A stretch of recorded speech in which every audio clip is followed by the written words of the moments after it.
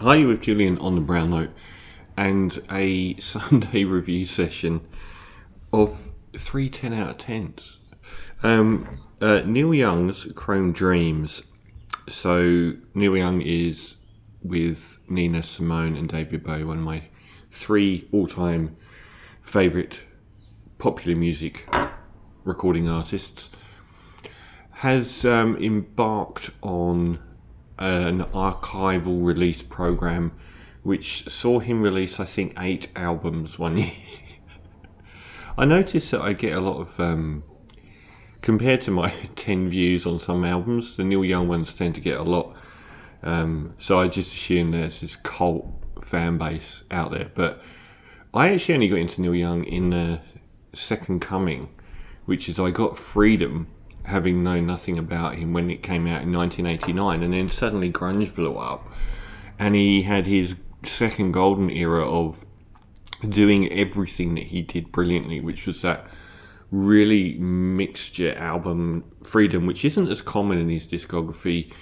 He did the grunge side of Crazy Horse with Ragged Glory, the live side of the grunge thing with World, the countryside with Harvest Moon, and he did the MTV Unplugged to show the acoustic live side. So he touched on, in the space of a few years, everything that he did perfectly and delivered absolutely stunning albums. So I got into him at that point, and I have followed ever since, and he's been mercurial ever since. But the archival release program is really too exhaustive for anyone to follow, and someone put it well, which is that there are releases for completists, releases that are interesting, and releases that are essential. And some of the 1973 at this live venue recording may not be that interesting, or another one which is where he reimagined the landmark album Tonight's the Night in a different live setting was actually far more essential. But the pinnacles of these releases have been the lost albums, where he's recorded entire albums and they've vanished and they've become bootleg lore. And we've had 2 of those very recently, well, in the last 5 years. So he had Hitchhiker, which was an album he recorded in 1976 in one night, abandoned, and then some of those tracks would appear on other releases. Homegrown, which was arguably even higher up the ladder of legend albums, which was an album he recorded just in the wake of Harvest and his commercial peak, which had a lot of songs allegedly focusing on his failing relationship, and felt that it was too painful when he shelved it. And again, some of those songs would appear elsewhere. What was the track list to Homegrown? Both those albums were fantastic.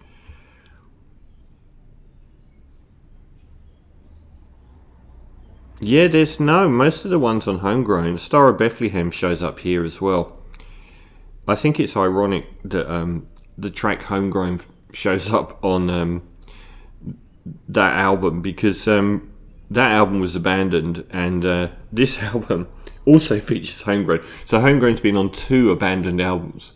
Talk about a cursed life. So that was like the apex, even above Hitchhiker. But the holy grail of Neil Young's unreleased albums is Chrome Dreams, which was passed around as a bootleg for decades, and released in 1970. Sorry, not released in 1977, but features a track list that is so appetizingly the apex of his songwriting that everyone said, this would be one of the greatest albums of all time. Watering that down is the fact that these are amongst the most famous songs in his canon, and they've all, apart from 2 of the tracks on here, been major releases in the years since.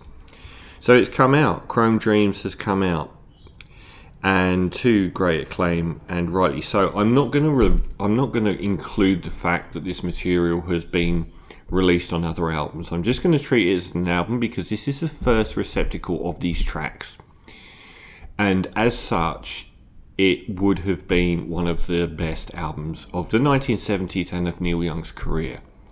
It is remarkable that this didn't get released. We begin with Pocahontas. It's quite handy because the Wikipedia article tells you the recording here and whether it was the one that was used on subsequent albums or not. So this Pocahontas is one of the tracks that is the backbone of that acoustic first half of Rust Never Sleeps, his end of his first golden era run albums. The first half is all acoustic, the second half electric, and Pocahontas is an astonishing song, one of his loveliest melodies, but also he paints an unromantic proposition of Pocahontas, saying about, leaving babies on the ground and killing all the Native Americans and so on. But where he really ups a gear as an artist and a lyricist for me is how he weaves into the later verses Marlon Brando, Pocahontas and Me, because Brando had just refused an Oscar and sent up a Native American to protest on the stage at the Oscars about Native American rights. So that, him saying about how we butchered all the Native Americans could have been one song, but he broadens it out into this very poetically surreal evocation of himself, Pocahontas, and Marlon Brando. It's a beautiful song, and it appeared virtually the same on Rust Never Sleeps. Will to Love, it's got this fire cracking in the background. When wood cracks in the fire, that is one of the most atmospheric. I went outside on the balcony because I thought something was on fire, but it feels so wonderful. There's these cracks that go quite loudly through the song. It's the sketchiest recording on the album. So the previous releases of this were in much lower fidelity than what we get here, but this one's still quite low fidelity. And this was recorded on his ranch in 1976 and actually released on American Stars and Bars. Star of Bethlehem, not as probably interesting as those two tracks, so there's nothing on here that isn't very good. And that was first released on American Stars and Bars as this recording. And then we get Like a Hurricane in its first recording. He recorded an album with Like a Hurricane and Pocahontas on and didn't release it. That also came out on American Stars and Bars, and this is the same recording, so that's the first studio version. I think in retrospect, I think the world version, which is an 18-minute live version, was my favourite for a long time, but there's something about the crunch of this studio version, one of the finest songs of all time, and some of his most satisfyingly emotional, abstract John Coltrane style guitar playing. The guitar playing here is all over the shop. It's free jazz, but it adheres to the chord structure and melody. But he's playing notes all over the shop, and not in a flashy way. It's very emotional playing. Is it a Wurlitzer or the organ that goes in the background? One of the great songs in rock music. Too Far Gone actually appeared on Freedom in 1989, so some of these songs have got a long period before they ever appeared. So this one is a different recording to Too Far Gone, and I really like the is it almost like a lute sound on it, which is very different to the version of Freedom. Hold Back the Tears is another American Stars and Bars track. Homegrown managed to be on one album that was abandoned, and then a second album that was abandoned, and finally turned up on American Stars and Bars in this recording. One of the best songs on here, and one of the ones that I knew least about, was dumped on his appalling post Rust Never Sleeps run in the 1980s on a really naff album called Hawks and Doves, which is, he released a lot of bad albums all the way up to Freedom, but that was one of the worst. Well, actually, I don't know if it was the worst.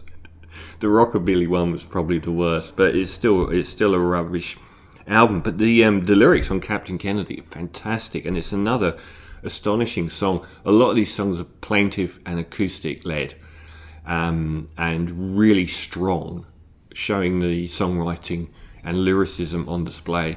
He was at his peak, absolutely at his peak, and that is the same recording from Hawks and Doves. Stringman I don't think has appeared before, apart from a live version on Unplugged, which is ironic as this is also a live version from the Hammersmith Apollo in 1976. So there is no studio version of the beautiful piano ballad Stringman. Sedan Delivery is a famous track from Rust Never Sleeps. The second half of the Rust Never Sleeps album is the grunge side with My Hey Hey, and Sedan Delivery, great lyric, button pushing, and some really dodgy lyrics in it, about single mothers and so on. But it's a great song, and that version has never been released, but a faster version appears on Rust Never Sleeps. Then we get Powderfinger. This is an album with Powderfinger, Pocahontas, and Like a Hurricane on. It's just nuts. This version is an acoustic version, not the full-blown Rust Never Sleeps Powder Keg, which is up there with Like a Hurricane as one of his best electric guitar songs. I'm trying to work out now where. Actually, no, it's acoustic ones on Rust Never Sleeps. I'm losing track of my mind here. I'm trying to work out where the electric one first came from. Well, that was on Rust Never Sleeps anyway, and Look Out for My Love is also great, and that appeared on one of his finest country albums, probably his finest country album, Comes a Time, which just preceded Rust Never Sleeps when he was on this golden run. As a set list, it's, when he was at his peak, a list of 11 or so of his finest ever songs, with a dip in quality over probably 2 or 3 of the songs to just being very good. Elsewhere outstanding, the fact that there is no reliance on overblown guitar histronics on this album at all. It's an awful lot of stuff that it just falls back on writing and plaintive acoustic imaginative structures of songs. They all sound so strong in their structures. There's no sort of gentle fayness here. All of this material is better than anything on Harvest. It's stronger material. It's more abstract. It's more artistic. It's more satisfying. It's stood the test of time. It's not as straightforward or simple in reading as the tracks on Harvest. This is him moving into a territory as a songwriter very few ever have, and for that reason, Chrome Dreams is getting an easy 10 out of 10.